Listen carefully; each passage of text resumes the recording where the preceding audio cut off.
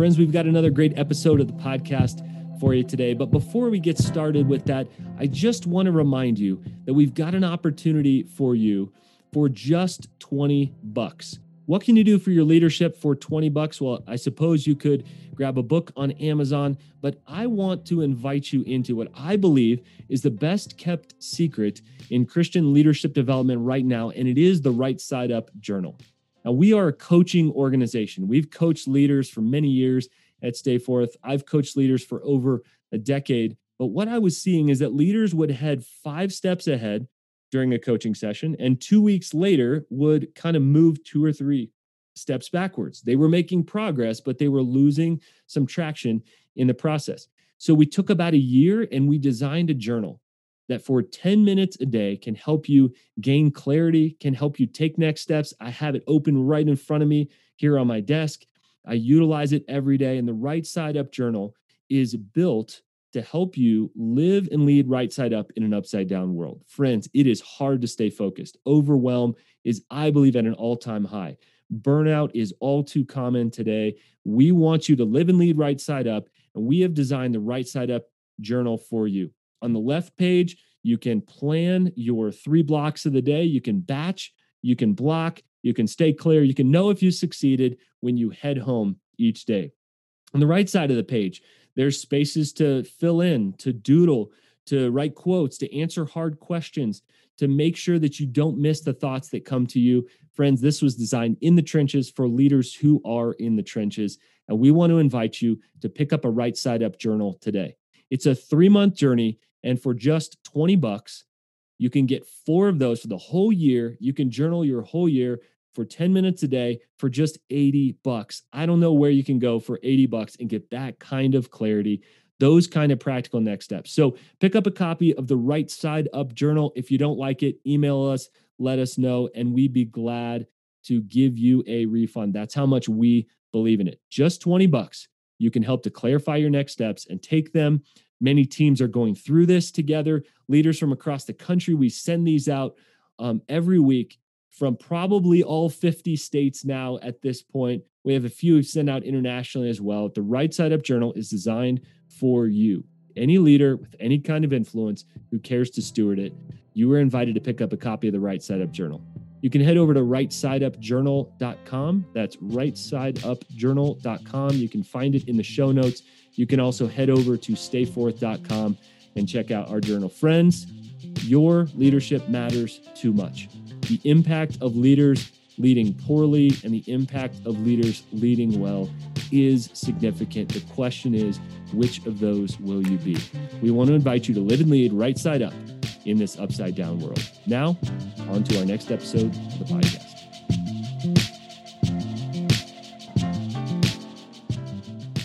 I changed what I was going to share about based on this morning because nobody who's ever picked these images has ever said that before, ever.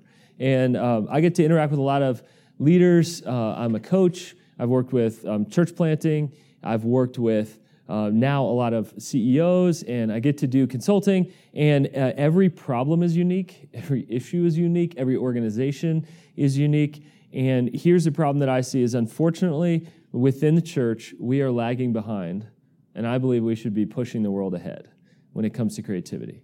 Our world, I believe, needs people to lead the way and lead the space in creativity. And let me just say this, leadership is creative work, period. So the only thing in here that I disagreed with is that you don't have a creative bone in your body. But I hear that all the time because we've defined creativity so narrowly. We've defined it as right-brained. We've defined it as drawing, painting, sketching, taking photographs, which, by the way, with new filters now, everyone's a professional photographer, so there you go. The barrier to entry is very low. And I love this quote, Seth Godin. He says, "Not all artists can draw, but all artists can see." Do we see what God is doing and unfolding in the world around us? And I believe creativity is the necessary practice for leaders in this age and the age to come. Like, it is so important because leaders, entrepreneurs, apostolic leaders, frontline leaders, those out on the edges, the borders, see problems and say, we've got an issue here. how are we going to push into it? Leadership is wilderness, period. And so I love the different perspectives coming in here. It sounds like a lot of you guys have leadership experience already. I heard a phrase recently that resonates with me: new levels, new devils. There are new fears at every level. There's things that I don't know at every level. The moment I start to maybe feel proficient at it and go, oh, this could be a good ride, bam, the next challenge, the next promotion, the next idea, the next step off of this bus and get onto another bus. And that's just how it goes. And so those who want to head into leadership, or as I talked to my daughter the other day, whether you want to or not, I'm sorry, you are an influencer. You change the mood of the room when you walk in. That's how God built you. I'm sorry. That has nothing to do with your mom and I, but you have to steward it. No matter however you got the influence, you got to steward it. And you'll have to answer to God for that. And yet it intersects in this age today. Things are moving so fast. They used to say, yeah, about every 5 years, things will turn over. And then maybe every 2.5 years. And now they're saying less than a year, information just turns over. What was current before is no longer. How many apps you think, oh, this is going to be the one? Where'd that go? Periscope or whatever that was for you. I thought, oh, this is going to be amazing. Where is it now? What happened? And there is such a rate of change that today, as leaders, we have to be unlearning faster than we're learning.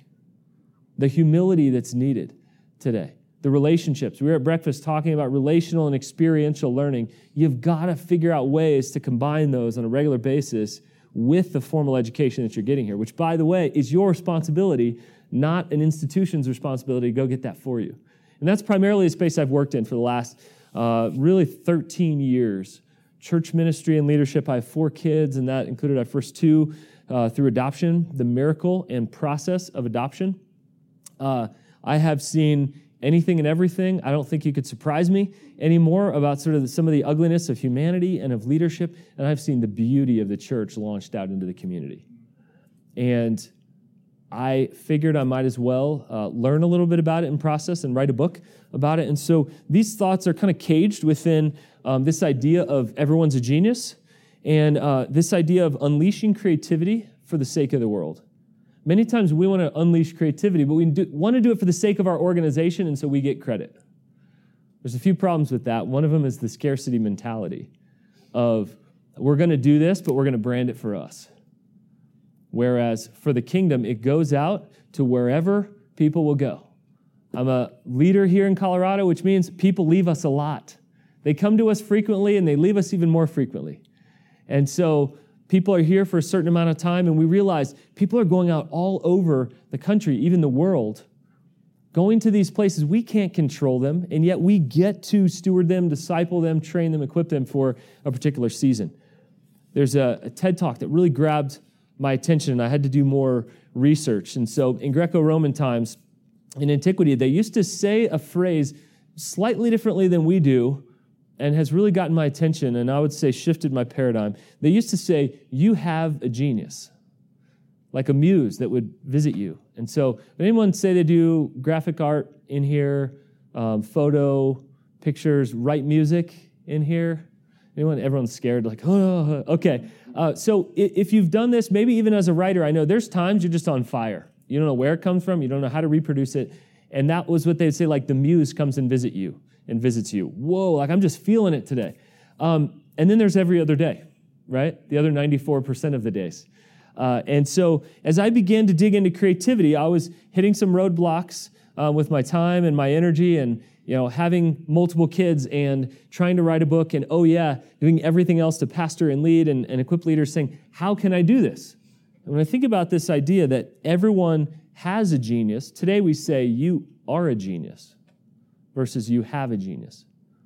Think about the pressure that's associated with art today, especially if that's going to hang on a gallery wall.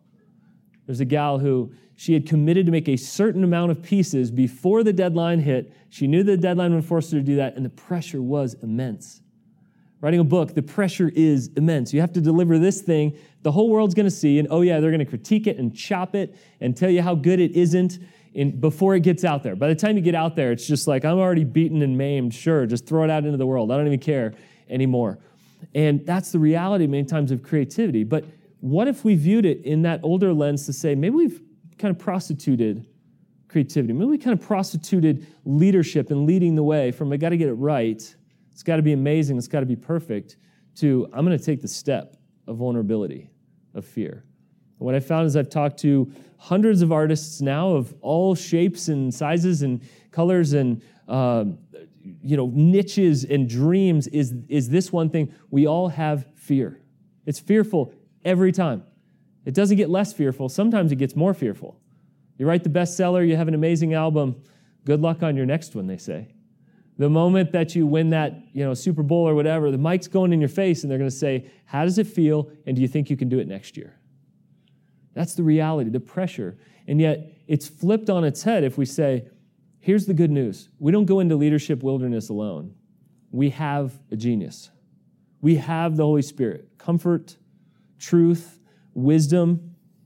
That in those moments of fear, you go, I just don't know what to do.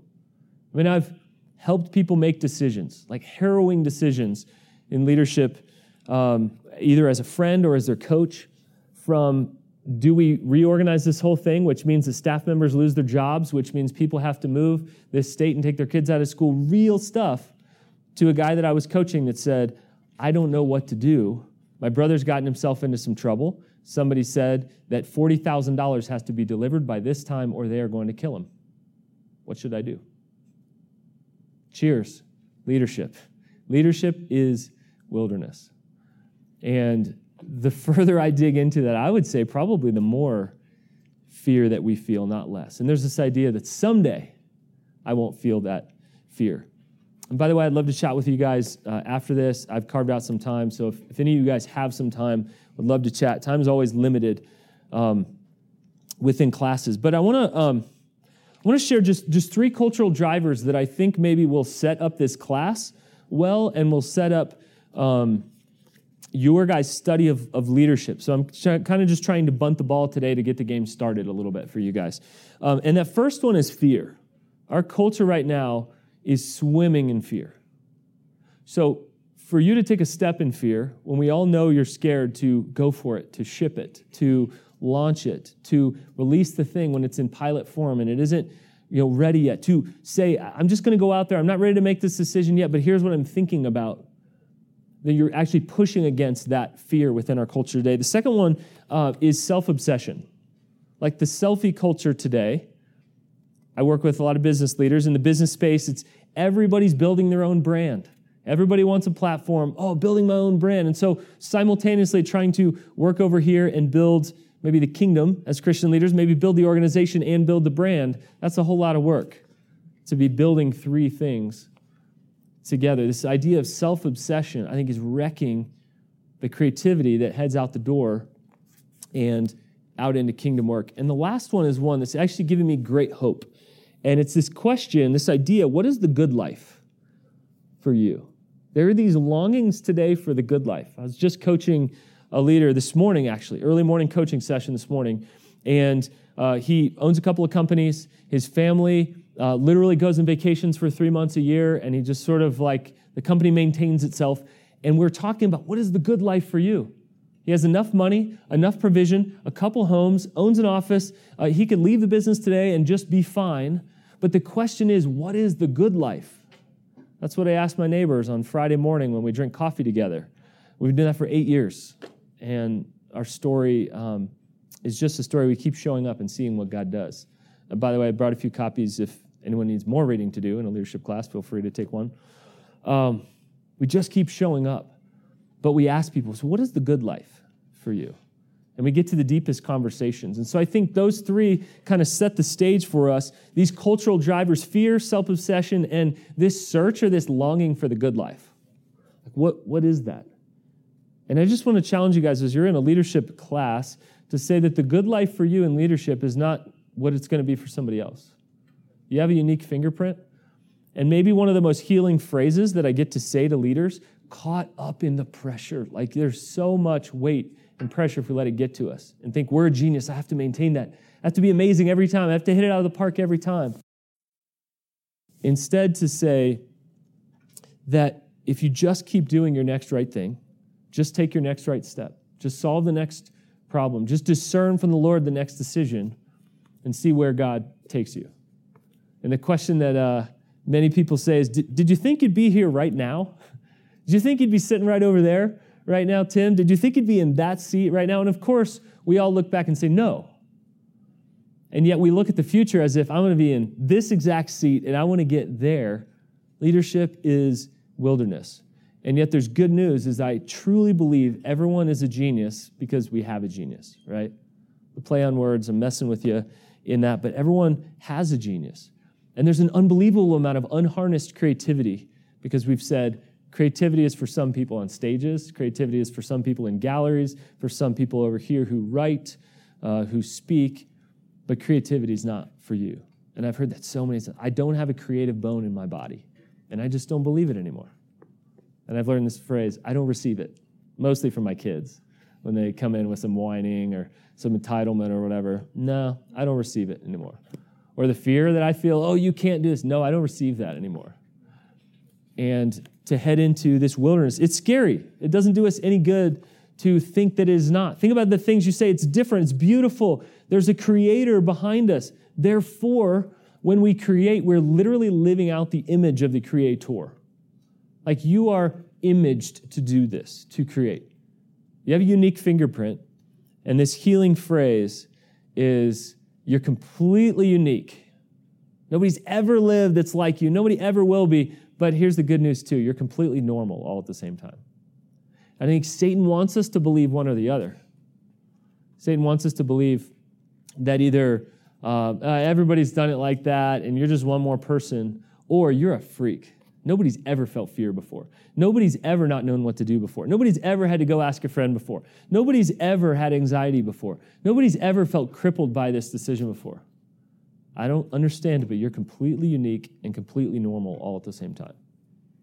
And I think that's a good maybe primer to leadership, to lower some of our expectations. I want to talk about two different divides that I've seen with a massive chasm in between. Number one, over here, many times in culture, we will talk about a culture of maybe a business, an organization, a church. Many times in churches, this is true. There's a falsely humble culture.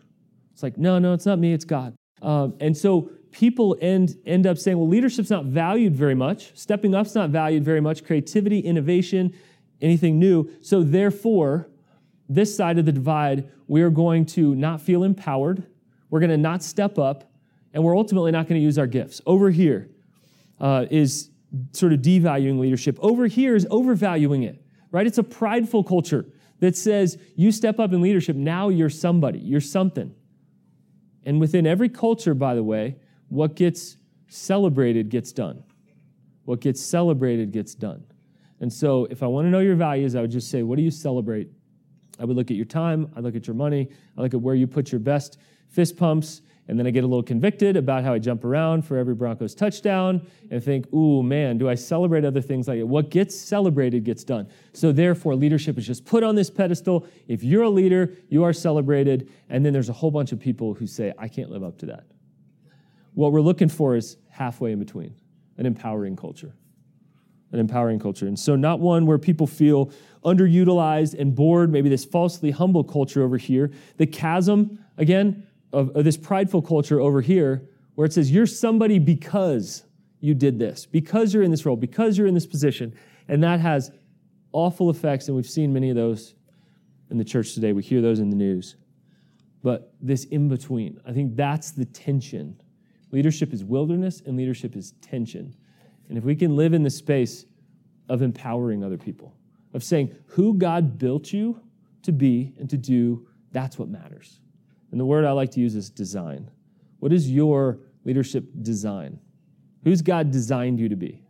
And I can guarantee you this, when you just try to copy somebody else, all you'll give is a crappy version of them. That's no apologetic right there. That's not winsome. That doesn't taste and see that God is good. That doesn't bring people toward this aroma of Christ to say, what is that? But I've gotten to hear these stories of people who own boutiques and people who own roasteries and breweries and people who are running construction agencies and yet have said, like, we got to do this thing. We got to go out into the community. Like, this is where I am, the person that God has made me to be. I was telling Tim, I was up in Sterling Correctional Facility, and you go through several sets of doors, and I was not prepared for the best sermon I've heard in the last few years by the head of Department of Corrections here in Colorado. And the dude is living out his faith and bringing dignity to people he feels have never had dignity.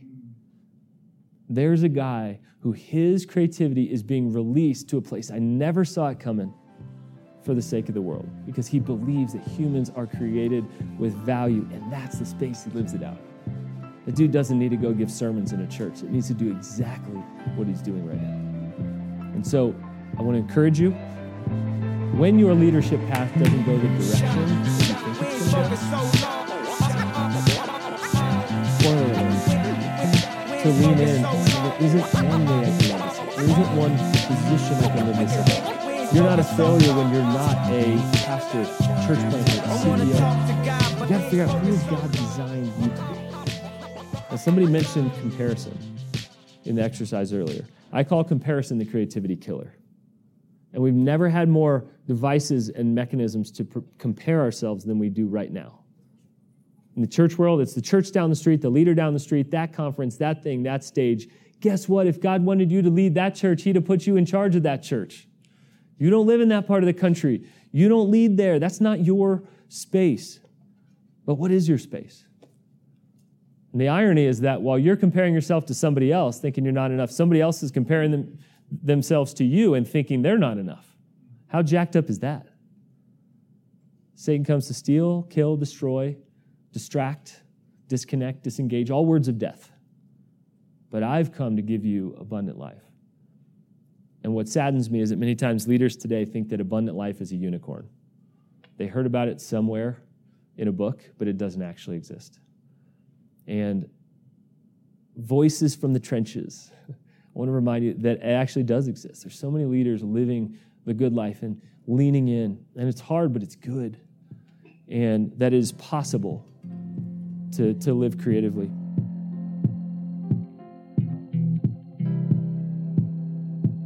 Yes. Wow. So much is packed in there. Do we see unhealthy leaders? Are there healthy leaders? There's so much involved in that question. Let me start with this, ambition. I had the privilege to spend 3 days with Eugene Peterson before he passed. We're sitting on his porch looking out at Flathead Lake in Montana. Not a bad setting for leadership to happen.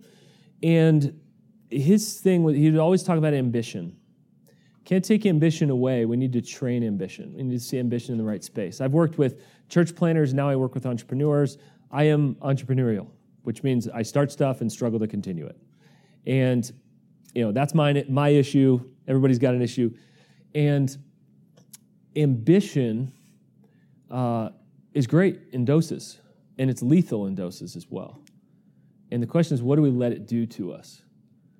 And so to lead is, that's ambition. Even if you say yes to something that you didn't want to lead, it still takes enough ambition to think you're crazy enough to step in and actually say yes to God.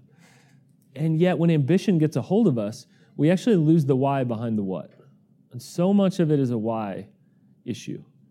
Is that, and I work primarily with leaders who are overwhelmed and who don't know it but are heading toward burnout. I call overwhelm pre-burnout.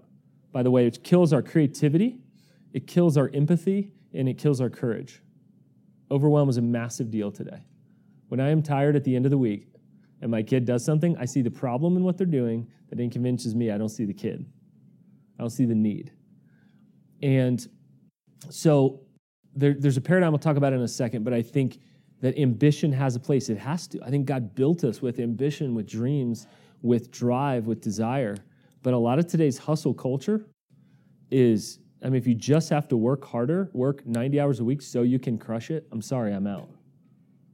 And by the way, limits create innovation. We think that innovation comes from freedom and blank canvas, and I love blank canvas. Whoever said the sheet is the blank canvas, awesome. I love that as well. But the reality is that innovation actually comes from limits. I've never been more creative with my time than I am now with 4 kids, multiple things going on. We've just taken the jump to literally train leaders all over the country. And sometimes we don't have to get on planes. Most times, we don't have to get on planes to do that through technology. As we say, I have never wasted as little time as I have right now. I've never been more creative with this. I've never had more limits on me. Each day I get up and I could tell you 17 things that are limiting all the things I want to do. And again, I choose to say, I don't receive that. I choose to see, God, where's the space in there? Where's there the crack? But it takes that kind of ambition to get back up, but to say, I can't do that alone, especially when I'm worn down. Willpower wears off. And I heard this phrase recently, it's so good. I think it was John Ortberg that said, habits eat willpower for breakfast. And so that's, I think, why we're returning to liturgy today. I think that's why we're returning to rhythms today. Because we realize I've tried hard, and without community and without rhythms to ground me and cut deeper channels, I can't just keep doing that. The hustle culture, white-knuckling leadership, and I see that everywhere. If I could just do this, or, a leader the other day was saying, I'm just not good enough in this, and I'm just not, and I'm like, but you're awesome at a bunch of other things. Let's talk through that. And so I think number 1 is ambition. Number 2 is Ephesians 2:10, kind of the starting spot, I think, for this paradigm shift. And what I've seen is leaders chasing impact at 1,000,000 miles an hour. I'll do whatever I can to get that impact. And I don't know about you guys, but man, when I was 19 years old, all I wanted to do was change the world. I'll do anything to get it. Well, then you get married, then you have kids, and you're like, actually, I won't do anything to get it. No. I have changed fundamentally. And so if you'll do anything to get impact, then you'll do anything to get impact. If that's the paradigm, what gets celebrated is done, if that is the end. And yet, what I see in Ephesians 2:10, you're God's workmanship, created in Christ Jesus. And that would be enough right there, period. Whoa, that's incredible. But here's the good news, ambition. He's got work for us to do.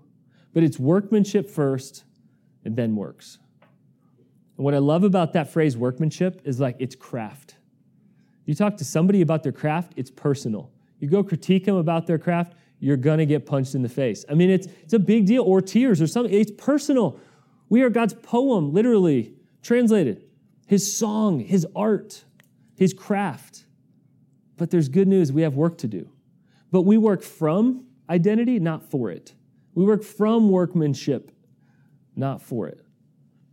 And so I'm seeing this move among leaders, and by the way, it's a quiet move, and you don't hear about them. There's so many faithful leaders out there that you'll never hear about, who are saying, there are days when I have to choose identity or impact, and on those days, I make the choice to choose my identity, who I am over what I do.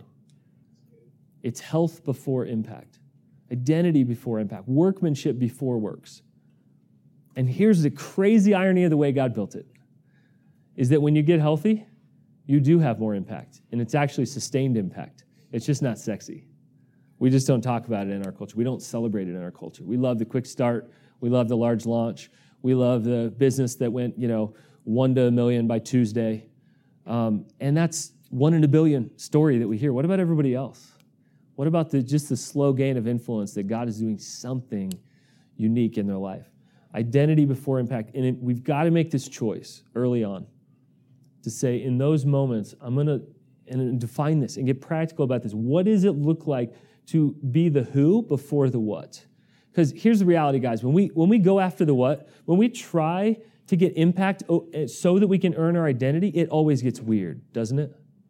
Like, maybe not a crash at 180 miles an hour into the wall, maybe not 180 degrees off, but maybe 1.8 degrees off when you find yourself going, how did I get there? Where the friend calls me and says, marriage is done. We're done. What? Where'd this come from? Yeah, I just quit on the church. Yeah, I don't know, man. I don't know that I want to risk it anymore. I just want to work during the week and hopefully save up enough to buy cool toys and head to the mountains on the weekend. I'm out, man. Where did that happen? And so I think there's the slow drift. I think there's the painful hitting at the wall. We hear those in the news. The slow drift, by the way, I think grieves me even more because I could see it happening so easily to me and anybody else. And some of the things seem egregious. You hear in the news, go, I can't imagine doing that. And yet the slow drift, I think many times that we're prone to wander, and we're prone to wander usually in degrees off in that sense. And so there's so many different ways I could take that thought or that question. I'll encourage you to say there's more of that going on than you think. And I'm getting to meet more of those than you think. We were at a table the other night eating some delightful tacos and incredible desserts, talking of the things of the soul. We weren't, hey, what about this? And what's the best way to do this, grow this, crush this? It was all heart level. That's what we're going for. And there's more leaders having those conversations than you imagine. They just don't make the news. They just don't make the magazines. They just don't make the blogs. And we're trying to get the message out there more and more. And that's why we started a podcast. The world doesn't need one more podcast, but it needs conversation from the right people. It needs to normalize that, to say, actually, that's what we're going for. And there's a whole bunch of people saying that's true. Barna did a study called The State of Pastors. Raise your hand if you think you'll head into some kind of church ministry at a level. Okay, some of you guys. I feel I'm a massive local church guy. Also, I'm wired for business and entrepreneurship, and so I feel like I translate between worlds here. So no matter what space you come from, this was very telling. And so Barna did a study on this. They call it The State of Pastors, and they surveyed thousands of pastors and sort of the latest research.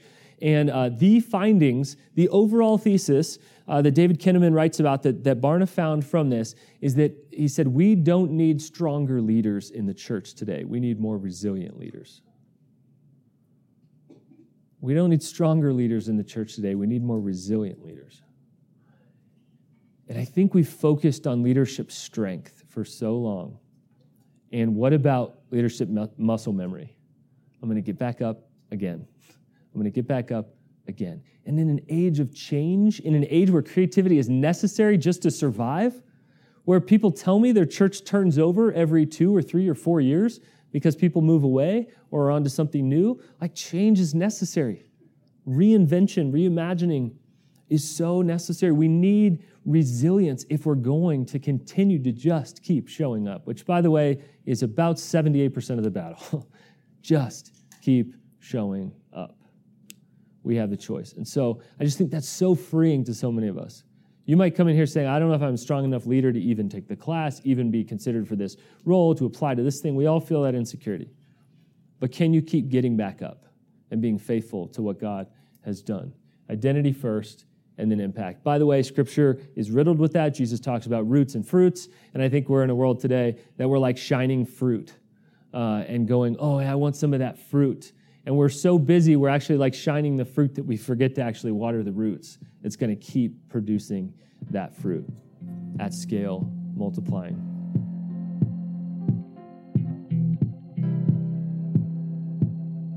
Yeah, okay, great. There's internal limits and external limits.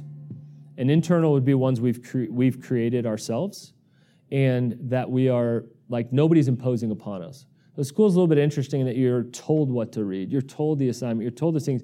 The rest of your life, you need to know how to learn, not just being told to learn or what to learn. Does that make sense? And so some of the internal limits now are going to shape you for external limits later, right? You learn internal discipline now. It's easier to, when a boss says you have to have this in by Tuesday, you've already sort of trained yourself to be able to do that. So I think the principle here is actually structure and order. So there's a phrase I love.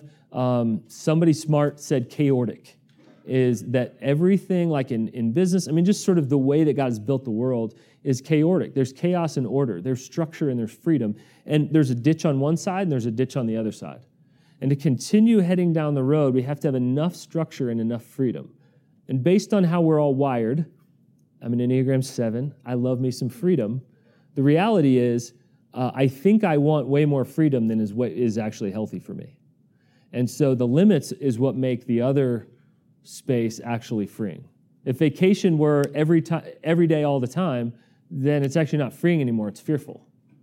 But because we know where vacation lives, we can take a lot of it and have a lot of fun and not think about it because we know work lives here. So I'd say internal and external limits, think about both sides of the spectrum, chaos and order.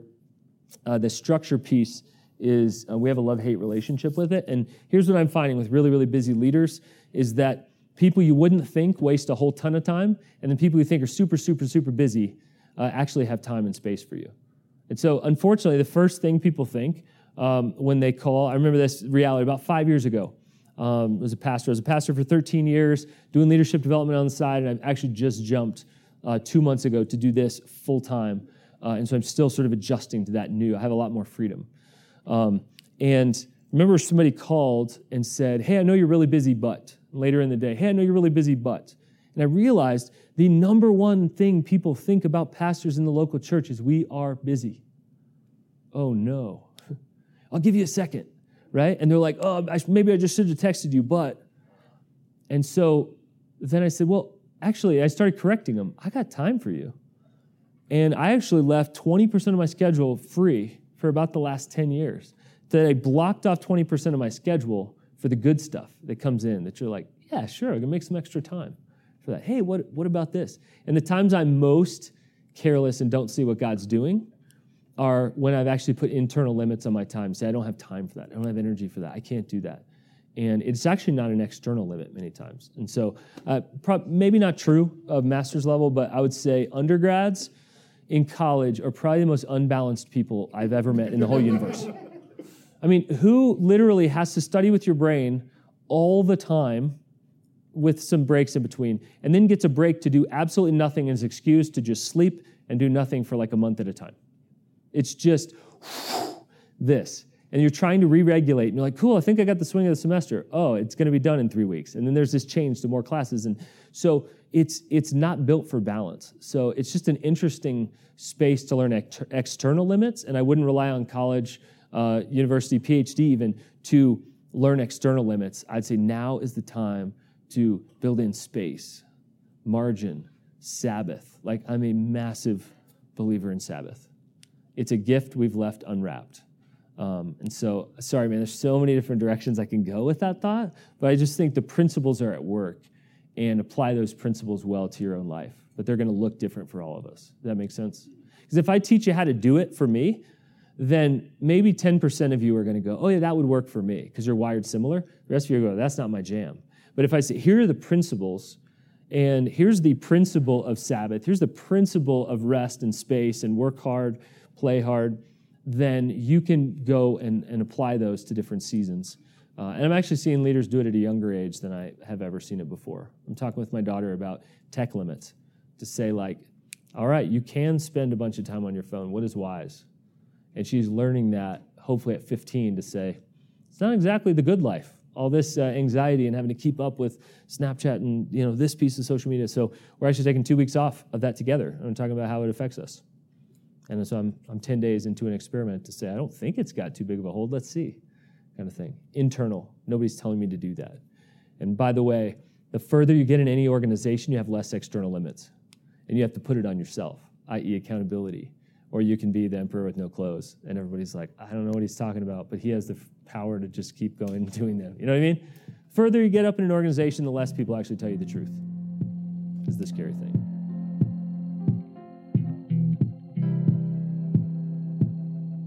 It's a great question. Let me restate it. I think you're asking, how do you balance identity and impact on a regular basis? 3 really practical things. Number 1, Sabbath. 1 day a week where my position goes out the window. And here's the cool thing about going home to kids. They actually don't give a rip what you do or care at all. I mean, it took me until I was like 30 to be like, man, I think my parents are super smart and actually quite successful. Like, didn't care, didn't think about it. They're just awesome parents. And now I'm like, oh, like I think others respected them. Wow, like they worked up ladders and stuff. Oh, that's pretty cool. And so Sabbath literally is that space to go, I am not pouring out, I am receiving. And I think, obviously, it's always been important and needed, but I don't know that we've ever been more desperate for that rest than today. And the crazy thing is most people aren't receiving it. It's there, but you got to unwrap it. It's a gift. So I'd say number 1 is Sabbath, like physical space to actually get away from producing anything, to just receive. Like I see differently on Sabbath. I experience differently. I could drink the same coffee in the same place, and it is different. I am receiving, I'm seeing things around me, I'm hearing things around me that I wasn't before. Marriage relationship. if you're married, investing in your spouse, because it's the same thing. Is that my wife's great to ask me what I did today, but she doesn't deeply care. She isn't geeked out about the same things that I'm geeked out about. She doesn't understand why, when this person said this in a coaching session, it changed their life. And she's like, cool, so someone's got to go pick up the kid, And so in that sense, to say like, what's great is that it's the identity piece. She loves me for who I am, warts and all. The great news is on those bad days too. When you feel like I failed to everybody else, you go, this could all be intact and it's all good. And then I would just say the investment in my kids. Like my kids see God in a way that I do not. And I want to again. I read the Jesus Storybook Bible with my kids and go, man, that's a great way to say that. I don't know if I know how to translate that scripture in that way. Sally Lloyd-Jones is a genius. And so is everyone else. But she's really a genius, So I think, what's that? She has a genius. Well played. So I would say those three: Sabbath, time, really investing in your family, not just being around and available, but like deeply present, and then investing in your spouse, your marriage relationship. I see a lot of people leave it on the side, and the spouse ends up hating the call that their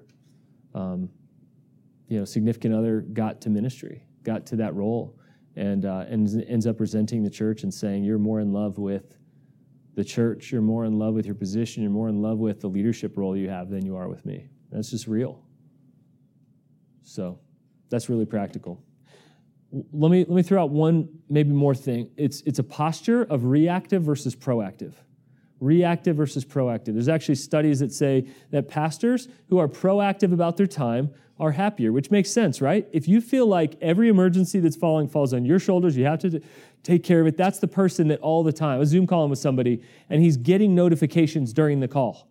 I'm like, could you at least silence those so I don't know you're getting them? He's like, when it rains, it pours. Like, were we talking? Do you need to call me back? Like, it's super awkward because he can't turn it off.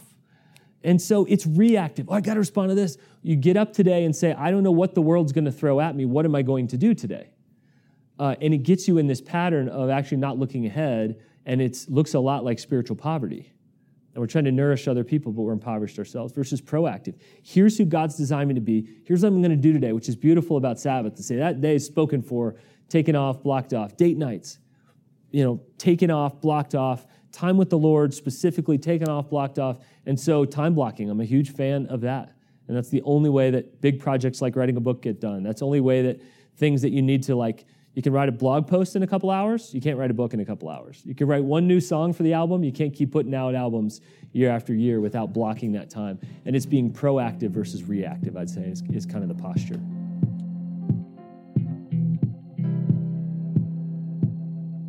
Okay, awesome. Relationship between creativity and conflict. Okay, when we're mediating conflict, great. That's helpful. It channels me a little bit. Usually we think there's two decisions.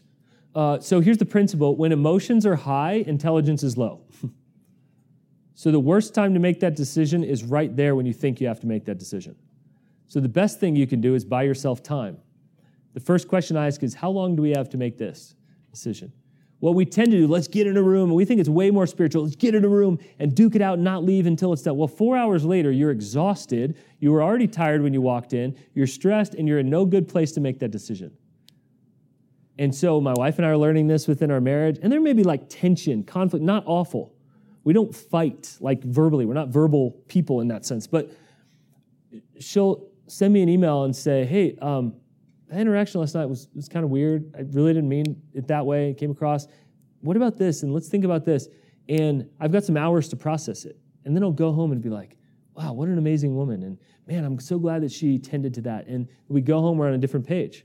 Versus if it's 11 o'clock at night and you're trying to duke it out and you're like, the Bible says we're not supposed to be at all mad at each other before we go to sleep. And we're never going to go to sleep. We didn't sleep all night. Well, then the whole next week you're paying for it, right? And I don't know why. So I just think that overwhelm thing, many times when the emotion is high, when the stress is high, we're trying to make that decision. So I've learned time and preparation is key. Questions take the edge off. And so almost always when we have a statement to say, we should either not say it or turn it into a question. Almost always. And so it takes some creativity, but I'm literally walking other leaders through this, and they're like, oh, I feel like going to this person. Well, we're probably misunderstanding them. We probably are not seeking to understand first. We're seeking to be understood, and so we already feel entitled. That's a bad start. And I would just say that the last one is we usually think there's two decisions. There's either this one or that one. Almost all the coaching I'm doing is, what about a hybrid? And usually there's like 6 hybrids in that. But we're so stuck in that moment when we're stressed. I was working with a guy who's basically about to be laid off by his church, and so it's either like, well, you could take this role and stay with us or be laid off. And I'm like, okay, what are the hybrid roles? How long do you have for this decision to be made? Because he's not in a healthy spot. If he can get a few nights of sleep, maybe a little bit of exercise, maybe a little bit of time to breathe, he's going to make a better decision. I guess you could have a few weeks, a few months. And so now we're, okay, what are 3 or 4 potential hybrids that could work for you? And we're really getting somewhere. And we'll have 10 times of a better decision. I think the same thing works when 2 people are at odds. There's usually misunderstanding. Like, that's one of the most painful things in leadership, is misunderstanding. And a lot of times accusations just come from not understanding where somebody's coming from. The most painful things ever, the dad that's across the room from me telling me, why did you do this? And why did you say this? What felt so painful going home that night, getting embarrassed, watching my wife and others just see me take it that night, is to say, he doesn't understand I did that for the good of his daughter. That's what hurts, isn't it? But in that moment, he didn't ask me, why did you do this? He's like, I know why, and I'm going to rip him a new one for that. And so get at the heart of it. What is the misunderstanding there? And if you can build some process in there, then I think it makes it less emotional. And let me just say this too. The closer the proximity, the more boundaries you have to have, period. So you can live an hour away from somebody and just kind of hang out every month. You could go eat a meal together. The moment they live next door, or actually they move in your basement, you better have some conversations. Are you expected every time there's dinner? Are you buying the groceries? Are you cleaning the bathroom? The closer the proximity, the greater the boundaries that are needed. And so that's why work, shared space can be so tough, because you feel like, man, I don't know if I can just show up tomorrow with the same kind of thought or feeling. And so you may have to build the process a little bit sooner and have more boundaries in it.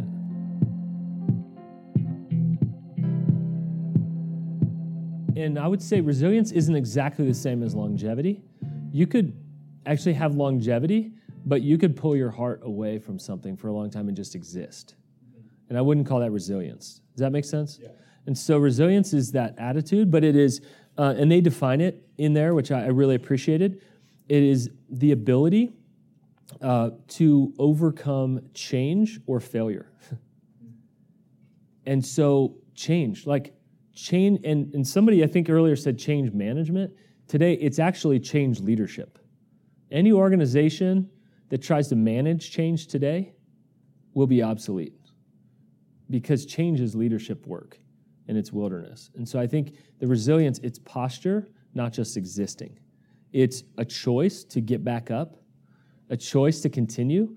Again, failure is one of those where we're like, oh man, failed, lost the championship, got to get back up next year. That feels extreme. But what about change? There's some leaders that literally go, there's just too much going on, and I just got to jump off the bus before they were released, before they felt like God said, move on, or there's another opportunity, or is there the right space to do that. So I'd say it's more about posture and the choice than it is about just existing. Now, sometimes surviving is thriving. When we're grieving and when life is hard, just keep showing up. Like right after adoption for us, I don't remember much of those 4 or so years. We certainly didn't sleep much. And people are like, how you doing? And I'm like, God's reminding me that sometimes surviving is thriving. Like just to keep going, it's just a season of faithfulness. There's seasons of, I think, great impact, but it was a season of honing the who we were. And so I see resilience deeply connected to identity, because if you say, I am a child of the King, then I have the King's resources to go do my work. And man, I'm not feeling the King's resources today.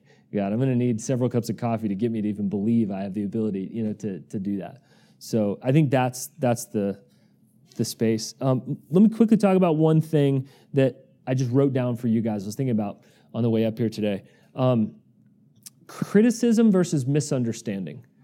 Criticism is different from misunderstanding. Misunderstanding, I talk about for just a second, is painful, but it is different. You will be misunderstood in leadership. And that's part of why leadership will feel lonely at times. In misunderstanding, there's that, oh, you don't know. By the way, parenting is misunderstanding. Being in a relationship and doing something for the best, holding boundaries. People are not pumped that you have boundaries. They're like, oh no, I just wanted to hang out with them. Why didn't they want to come out at 10 p.m.? Well, because they've got this really important meeting at 5 a.m. tomorrow, and they want to be healthy, and ready coming into that. And so misunderstanding is painful, but it's just a difference of opinion on that. And criticism is just when people come directly and frontally say, I disagree with that.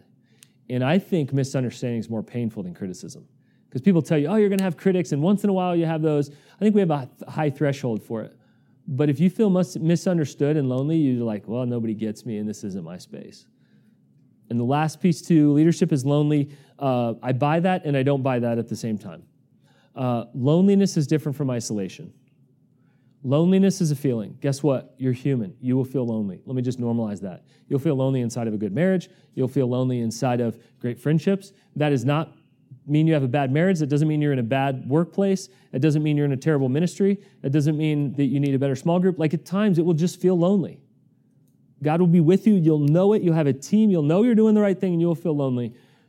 But isolation is a choice. It's a way of life where you say, because of that loneliness, I'm going to choose based on a feeling to pull away and put space between me and others. That is a choice. And so I want to get in the middle of this and say, leadership is lonely. Yes, I buy that in this definition.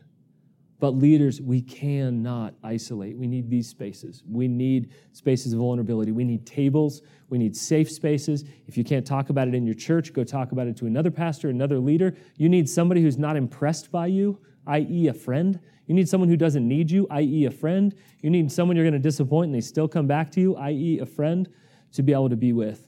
Last thing, guys, the abundant life, it's actually possible. Leadership can be great. There's a whole lot of horror stories out there today. Leadership can be amazing. Steward it well. And man, when you're living out your identity, I promise you, God surprises you with all kinds of impact. Thanks for having me here today. Tim, take it.